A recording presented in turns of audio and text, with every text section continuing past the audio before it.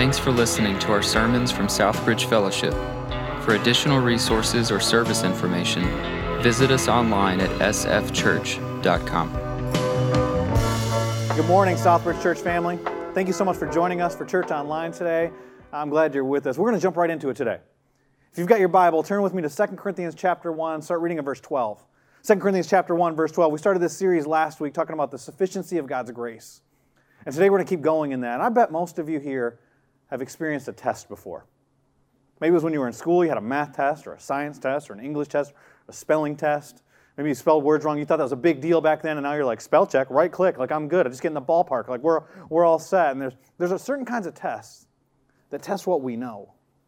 And then as you get a little bit older in life, you find there's tests that reveal more about who we are. And maybe that's you're scrolling through your social media, and you see it as something that says the first 3 words you see tell you something about you. Have you ever seen those tests? Or there's your favorite TV show. Answer these quiz questions. It'll tell you which character you would be if you were on the show.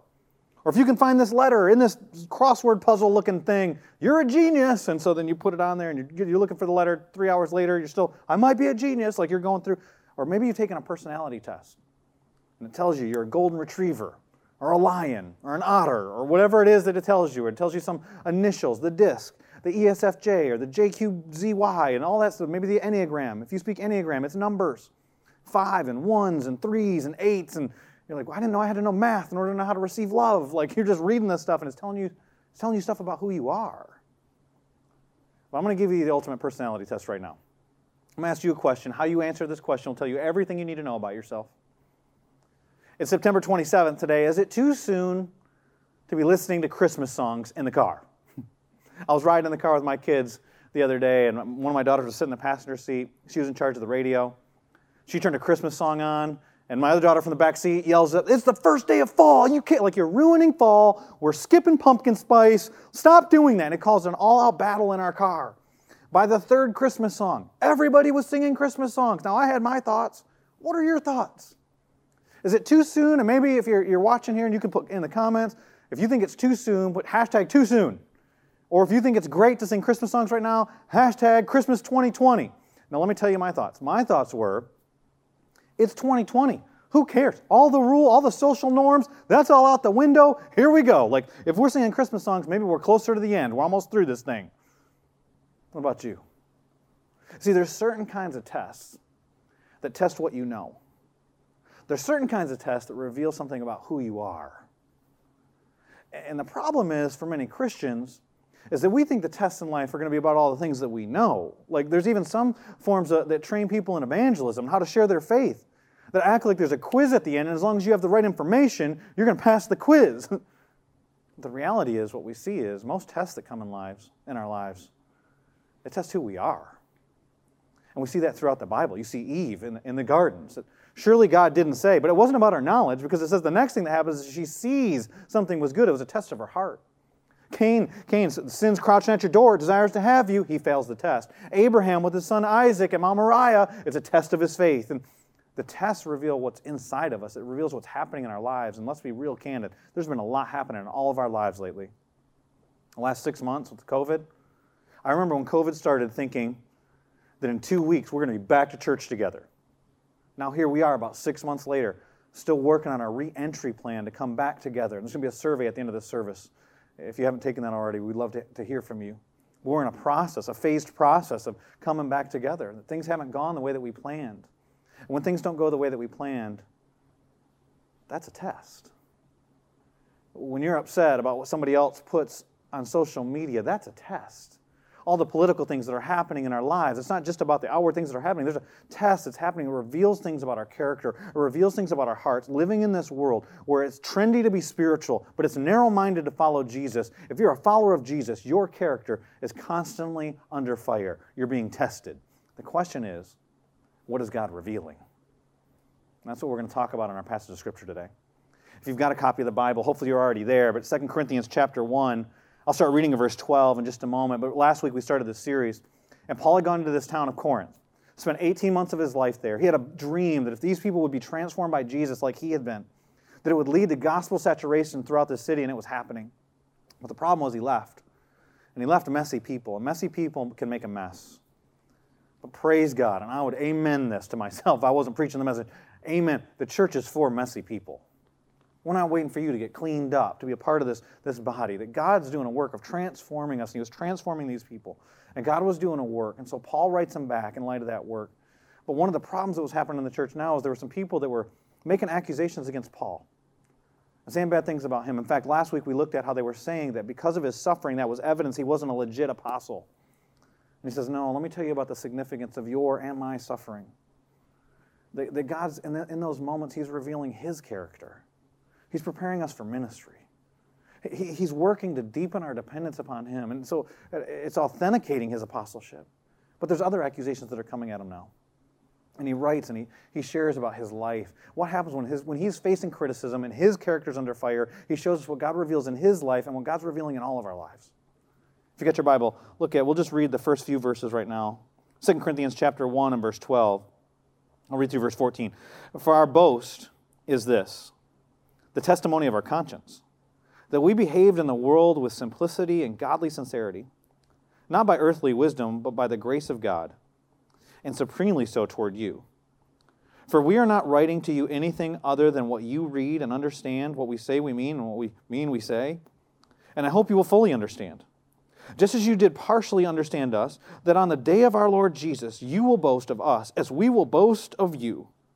And so what's happening here now is that Paul's facing these false teachers, they call themselves super apostles, that have accusations against his integrity because he didn't fulfill some travel plans he had to come see Corinth.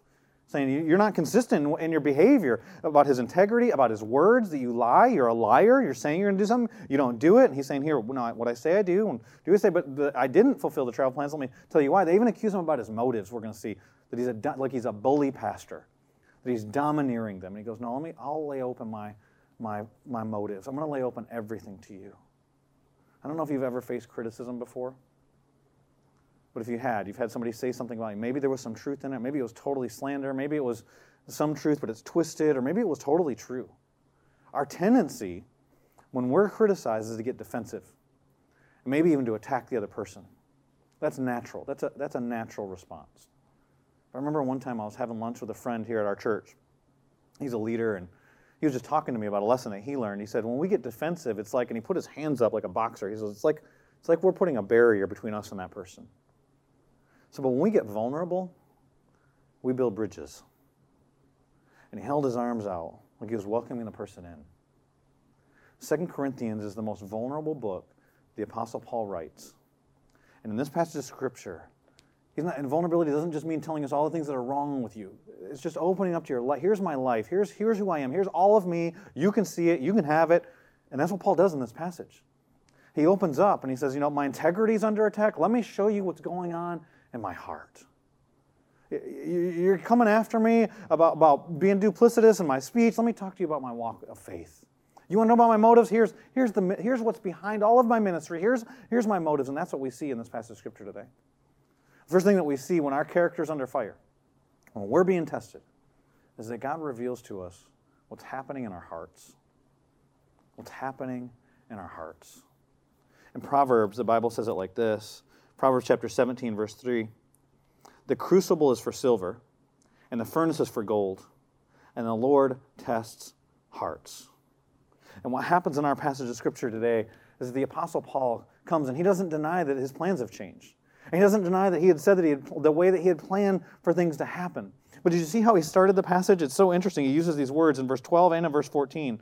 For our boast is this, and then at the end, the day of the Lord Jesus, you will boast of us, and we will boast of you. Now here's what you need to know. If you go back to 1 Corinthians, Paul hates boasting.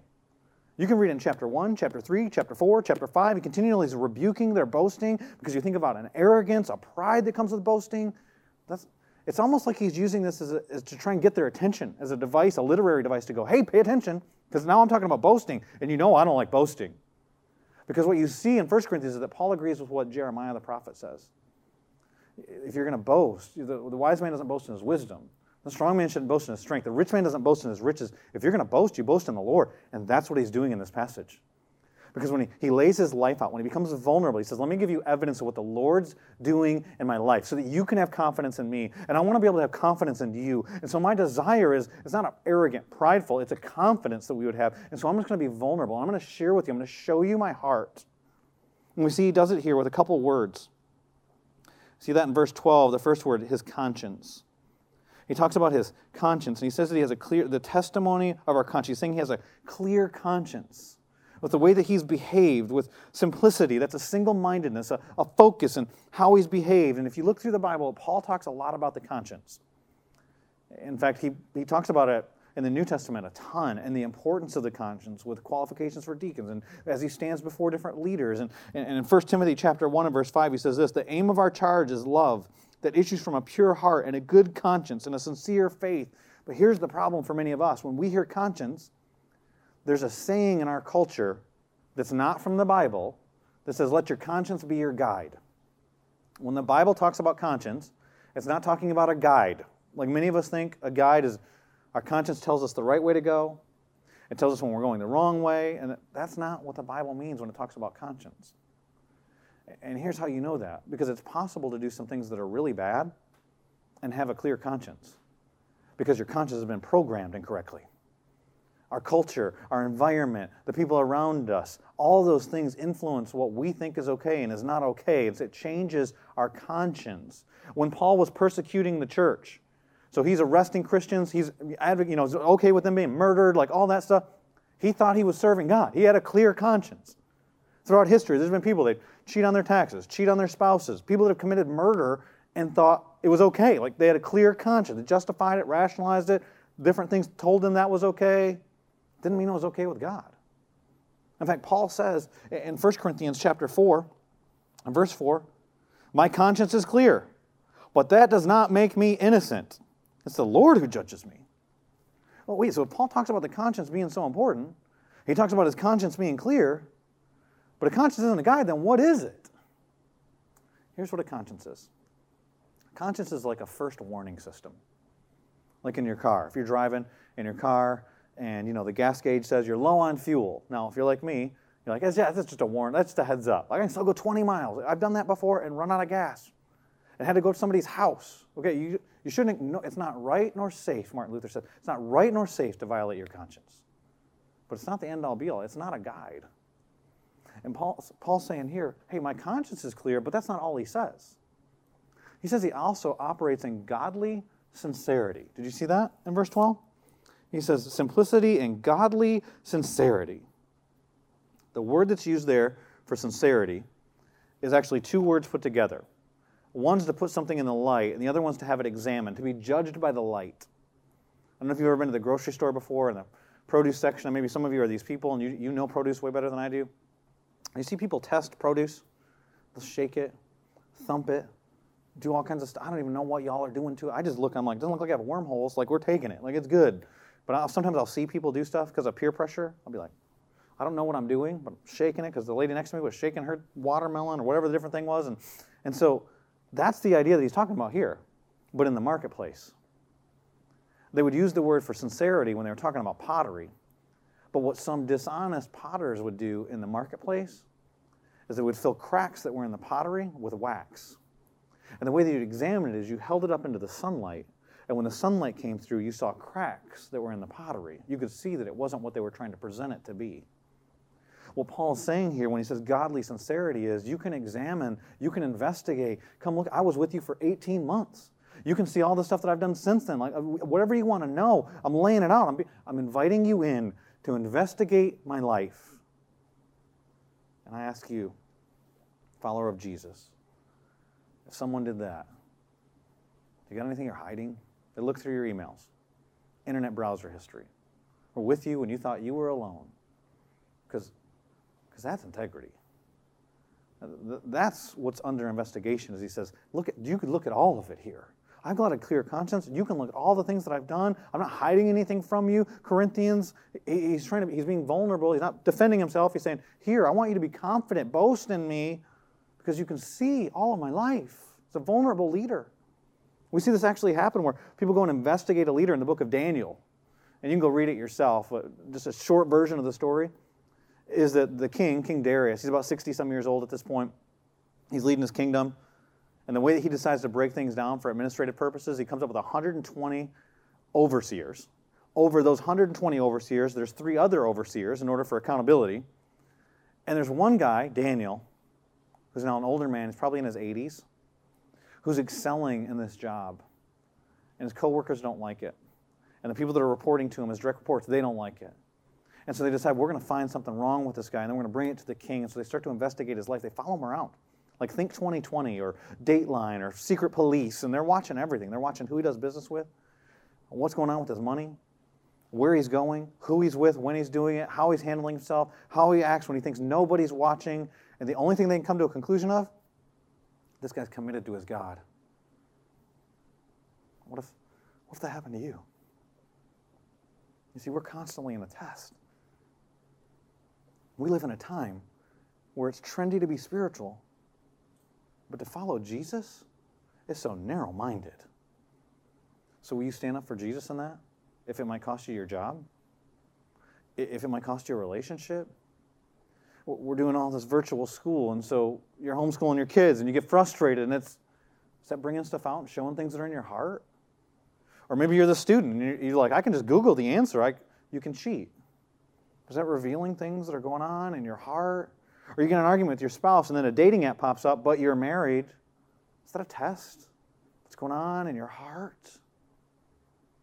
See, there are all these tests all the time. I don't have to tell any of you that just a couple weeks ago was anniversary for September 11th, 2001, when our country was under terrorist attacks.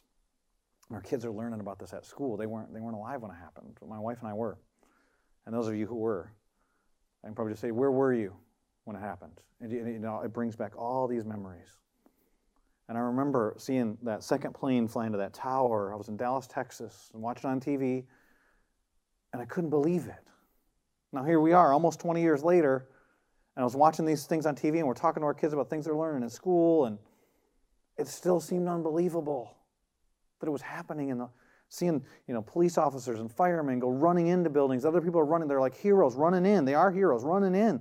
Other people are running out, and worse things happening. It's just all unbelievable. We watched this one special on Flight 93. You remember that one? Flight 93 was the flight that the plane was hijacked by 2 terrorists that had knives, and one guy saying he had a bomb, and they were going back to Washington, D.C., and it never made it. And they don't know if it was going to hit the Capitol building or if it was going to hit the White House. But if you're familiar with the story, you know what happened was the passengers took the plane over and crashed into the ground, preventing other lives from dying. And there was one guy that became famous. His name was Todd Beamer. He was on that plane. In the back, he tried to call his wife, and he couldn't. Got an operator on the phone, said, if I don't make it, tell my wife, my family, how much I love them. Recited the 23rd Psalm, prayed the Lord's Prayer. And then the famous line for him is, let's roll. And in this documentary we were watching, they had what they said never heard before. I don't remember what it's called, but the radio monitor that was in the plane is playing back what was happening and the interactions between the terrorists and the passengers. And you're listening to it, and I'm thinking to myself, that's what I would do. But here's the reality. You don't know until you're in the test. I mean, we'd all like to think that's what we would do, but until we're in the test, we don't know. But here's the reality, believer. Hopefully you never are in a test like that. But we're always being tested. In this world of continual compromise where we judge by results, not by character, your character is always under fire. It's always being tested. What's being revealed? Because what happens when our character's under fire, when our character's being tested, is our hearts are being revealed. But not only are our hearts being revealed, so is our faith. Our faith being revealed, what we truly trust in. What's happening in our hearts is being brought out inside, and what's really there, not just what we put a presentation of, but then our faith. And our faith is what we really trust in. And we might claim to follow and trust in Jesus, that our faith is in Him alone, but sometimes it's in our power, and sometimes it's in our money, and sometimes it's in our reputation. And when our character's under fire, those things come to the surface. And what we see happen next in this passage is Paul doesn't say, no, I'm going to make the trip. He says, no, the plans changed. They did change, but it was because of my faith. Let me reveal it to you. Let me show you. And he says, because, verse 15, 2 Corinthians chapter 1, because I was sure of this. I wanted to come to you first, so that you might have a second experience of grace. I wanted to visit you on my way back to Macedonia and come back to you from Macedonia and have you send me on my way to Judea. So he gives these travel plans and what he wanted to do. And he says, was I vacillating when I wanted to do this? Do I make my plans according to the flesh? Ready to say yes, yes, and no, no at the same time. And he's saying, listen, you know me. We were together for 18 months. As surely as God is faithful, our word to you has not been yes and no. And then look what he does next in verse 19. He transitions from talking about his character to talking about the character of the God that he follows. He said, for the Son of God, Jesus Christ, whom we proclaim among you. And then he talks about his team. He's not all by himself here. Silvanus and Timothy and I was not yes and no, but in him is always yes. And then look at this verse. This is amazing. For all the promises of God find their yes in him. That is why it's through him that we utter our amen, which is another word for yes, to God. We say our yes to God because he said yes to us for his glory. In verse 21, and it is God who establishes us with you in Christ, who's anointed us, and who has also put his seal on us and given us his Spirit in our hearts as a guarantee. Now, this is a pretty glorious passage about Jesus. So before we even talk about our faith, or we talk about Paul's faith, or we talk about any of that, can we just pause for a second and praise Jesus for what it says here in this passage? Did you see verse 20? It says, all the promise, all. You can underline that word in your Bible. All the promises of God are yes in Jesus. Do you know how many promises of God there are in the Bible? Yeah, I don't either. I've looked it up. I did not try to read from Genesis to Revelation and count all the promises. If you do, I would love for you to email me and tell me what count you come up with. But as I looked it up, there were some people that said about 9,000. Some people said there were about 3,000. It's probably somewhere in between those numbers. And so one number that I saw was 3,573.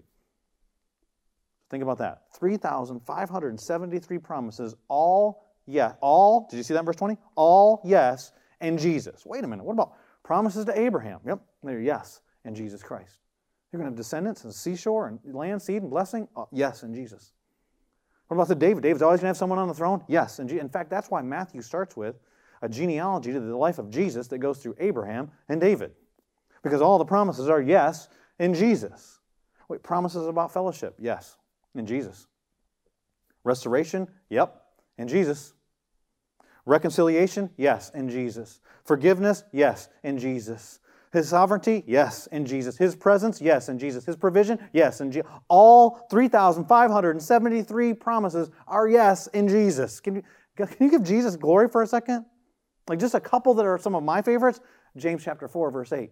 Draw near to God and He'll draw near to you. Why is that possible? Because of Jesus and His reconciliation that He performed at the cross. Otherwise, we'd be separated from Him. There's no way that we could change that separation, but He's the way so we can be close. There's no condemnation. Romans chapter 8, verse 1, there's no condemnation, therefore, for those who are in Christ Jesus. You know why? Because Jesus is the yes when He took the condemnation on Himself at the cross for your sin and for my sin. That's a yes in Jesus. Are you weary and burdened? I mean, all this stuff that's going on in this world right now, it's exhausting, right? He says, come to me all who are weary and burdened. I'll give you rest for your soul. Why can Jesus give rest? He's done the work. It is finished, He said on the cross. It's a yes in Jesus. I'll never leave you or forsake you.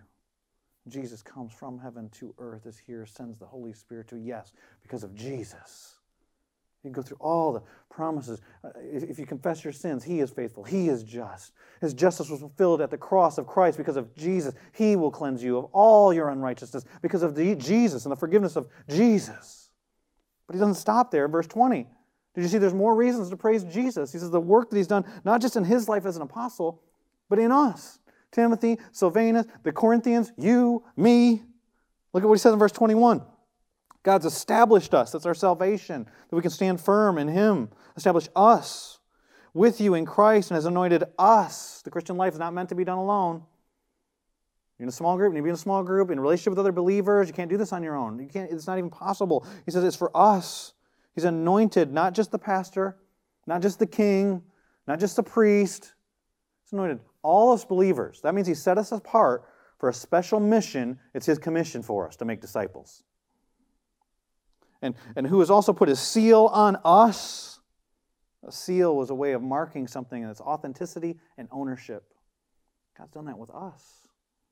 He's done this work in us, given us His Spirit in our hearts as a guarantee, His deposit at the day of redemption. Hey, that the fullness is coming, but here I'm giving you a deposit right now, my Holy Spirit to live within you. And so God's done some incredible stuff, right? We haven't talked about our faith.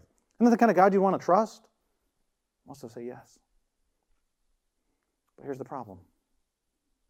Faith is dangerous.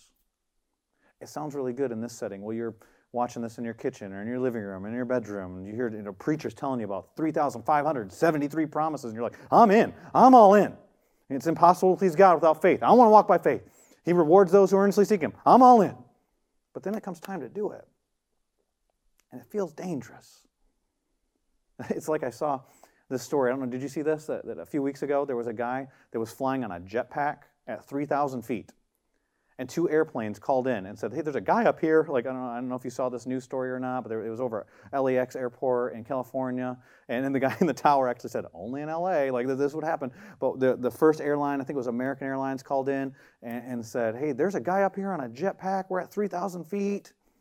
The next guy called in from Southwest Airlines, and it was funny. I actually looked the story up to listen to what he said. And he said it so nonchalantly. Yep, he just went by us. And I was thinking, you're in an airplane. Those things weigh like 400,000 pounds. And a dude just comes floating by, and you're like, there's a guy up here. Like, that's kind of a big deal.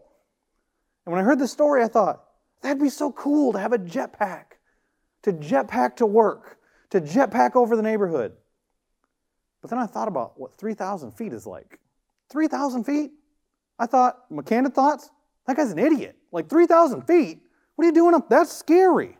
I like the idea of flying around in a jetpack, but at about 100 feet, I'm going, we're good, we're cool. And that's how many of us are with faith.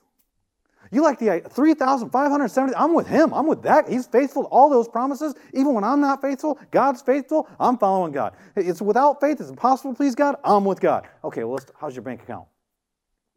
Let's look at your money. Did your money reveal that we claim as followers of Jesus that He owns it all? So does the way we spend our money reveal that He owns it all? What about our kids? Like, I believe that God loves my kids more than I love my kids, but am I going to let Him have my kids? Or do I want to manage and manipulate and control? And we say that we want to experience spiritual transformation, but how many of us try to manufacture how that and what God's working on? It's like, God, here, I'm ready to be transformed. Why don't you work on this? And God's going, I've been working on something else for a month. You haven't been paying attention. We got dreams that we want to live out. What about when life doesn't go that way? That's when our faith is being put to the test. And that's what's happened with Paul. And he's going, no, I didn't change plans because I'm fickle. It's because I'm following an incredible God. And He, in His sovereignty, had a different plan. And so He redirected. So one of the things He used, we read about in verses 8 through 11, was affliction, too much for me to handle. And then He redirected, and I believe it's for your benefit because He cares for you and I care for you. And so let's talk about my motives. What are your motives for ministry? See, God reveals our faith. The problem in the church with faith, it's so easy to learn the lingo. It's so easy to play the part. But when you're really walking by faith, is when your character gets tested and you start looking at where are the cracks? Where am I really trusting, or do I just know the verses?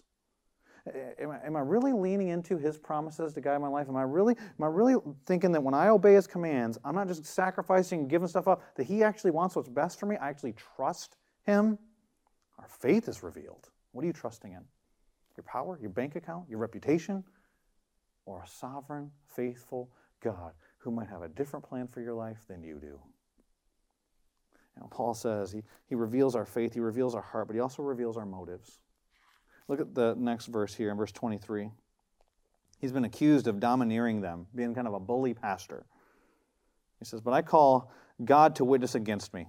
May God be my witness. God, you strike me down if I'm lying. It was to spare you that I refrained from coming again. I did this not only because of suffering, not only because I trust a sovereign God, but because of for your benefit, Corinth. I wanted to spare you pain. Look at what he says. I refrain from coming again to Corinth. Not that we lord it over your faith, but we work with you for your joy. For you stand firm in your faith. For I made up my mind not to make another painful visit to you. For if I cause you pain, who is there to make me glad but the one whom I have pained? And I wrote as I did, so that when I came, I might not suffer pain from those who should have made me rejoice. For I felt sure of all of you, that my joy would be the joy of you all. For I wrote to you out of much affliction and anguish of heart, and with many tears. See his care for them. Not to cause you pain, but to let you know the abundant love that I have for you.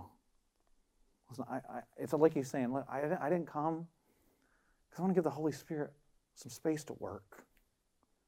I didn't want to be pained. He wrote a painful letter. We're going to see and talk about that in a little bit, but he didn't want to come and have a painful visit. He wanted to come and have joy. His motivation in ministry wasn't to bully them. He wanted their joy. But ultimately his motive was his own joy. Did you see that? Doesn't that sound selfish? But it's not. He's being transparent. He's going, listen, I believe that ultimately I'm going to experience joy when you're experiencing joy. You see in verse 24, he said, not that I lord it over your faith, but that we work with you for your joy. And then you jump down to verse 2, or chapter 2 and verse 3. He says, those who should have made me rejoice, for I felt sure of all of you that my joy would be the joy of you all. And what he's saying here is this: the motivation of my ministry is joy, my joy, but the only way I experience joy is when you experience joy. So another way to say it would be like this. Like some pastors will say that happiness and joy are different, that happiness is based on circumstances, that joy comes from God, and the Bible just doesn't do that, okay? The words are synonymous. And so it's not like one's eternal and one's temporary, they're synonyms. And so it'd be like saying this: I'm happy when you're happy. So my ultimate goal is your happiness. I experience pleasure when you experience pleasure, and so I want your satisfaction. Your joy is my joy. I want you to have joy. I remember one time being at a conference for pastors here in Raleigh, and there was a guy, famous pastor preaching, his name is John Piper, and he was preaching on this passage, and he was talking about how he was challenging pastors, like, you should have the motivation for your ministry should be the joy of your people, because that will ultimately be your joy. About 2/3 of the way through the message, he says, you know, there's nothing about this message, his own sermon, he says, that's really distinctly Christian. That's about the gospel. Like, this is just kind of like a mutual affection society we're talking about here, that I want you to be happy so that I can be happy. And so I don't know what your ministry is with your kids, with your coworkers, in your church. Like, you want the joy of the other person so that you can experience joy, and it's just like, you be nice, I'll be nice, we'll all be nice. But he says, do you know what makes this distinctly rooted in the gospel is verse 24. It's faith. Did you see it? Verse 24? Verse 24, he says, not that we lord it over your faith, but we work with you for your joy, for you stand firm in your faith. And then he gave an observation that changes the way that I read this passage now. I hope it'll change the way you read the passage. Because he says, it's not that we lord it over your faith, but we work with you for your, and it seems like the next word should be faith. But it's joy. For you stand firm in your faith. And he uses faith and joy here almost like they're synonyms for one another. Like, if you really want to experience joy, then you're going to live by faith. What does it look like to live by faith? Well, it's believing that what God says is going to bring you the most joy will bring you the most joy. What does God say that is? Himself. Here's the problem.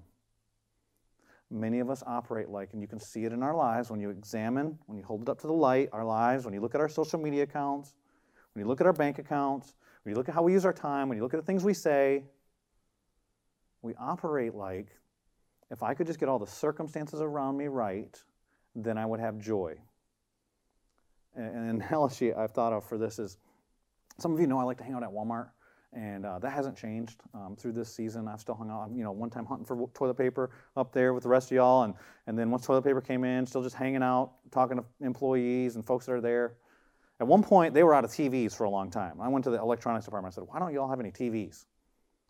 And they said, well, everybody's decorating their house. Everybody's upgrading. Everybody's in their homes so much right now. They're making their houses nicer. Now, listen, every designer I know and contractor I know and builder I know, they're all busy right now.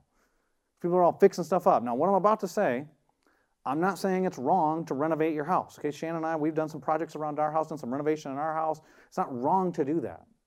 But the image I get of what many of us are trying to experience is, if we just got everything right, then we'd be joyous, happy, pleasure, satisfied, whatever word you want to use. So I get a picture of a person who's got the perfect room with all the decorations and the picture and the nice TV and like everything there, and they're sitting in their chair, but their heart hasn't changed. Now what? And maybe you go beyond your house, and it's like, if we could just get this country right, if you just vote the right way, If we could just get church right, like if we just had a church that agreed with me about mask or no mask, about re-entry and no re-entry, about which kind of praise band, and how long the service is, and had the right programs, and if I could just get my family to do the things I want family to do, and say all that happened. You know that joy is a fruit of the Spirit? You experience joy ultimately through faith. You get all the circumstances right. What Paul is preparing you for is that regardless of the circumstances, regardless of the travel plans, regardless of the dreams, regardless of the tragedies, regardless of what happens in your life, you can have joy. But you've got to trust God that He's truly the source of that joy. And when you experience it, then you want other people to experience it. So church family, we've done outreaches throughout this COVID season. We've given school supplies away, hundreds of school supplies away to schools around here, neighborhoods around here, given thousands of pounds of food. We've done blood drives to try and literally save people's lives. We've gone to the hospital and blessed workers there, police station. We've done outreaches as a church. But if we're really going to have an impact in the city, what has to happen is that in your heart, God has to be your joy. And then every ministry that you have with your kids, with your coworkers, at the coffee shop, with the police, when you come in contact with the schools and the schools that your kids are in, and all those, that it overflows out of your life, that you'd experience that transformation. That's what Paul's longing for here. And what we want is your joy. So that you can then spread that throughout our community, because what you're doing is you're getting people to live by faith in God. And your faith, your character, your heart are all being tested. What's being revealed? Let's pray. Father, thank you that we can gather in your name all around the world and be together in this moment. And God, you're working in this moment. And I know that even somebody who's sitting watching this all alone, that you are present and that you are moving. And God, I pray you'd move in hearts. And if there's somebody that needs to repent of sin, that right now this would be a moment of repentance. If there's somebody who needs to trust your Son Jesus as their Savior, they would confess their sin to Him. They would call upon Him to be their Savior right in this moment.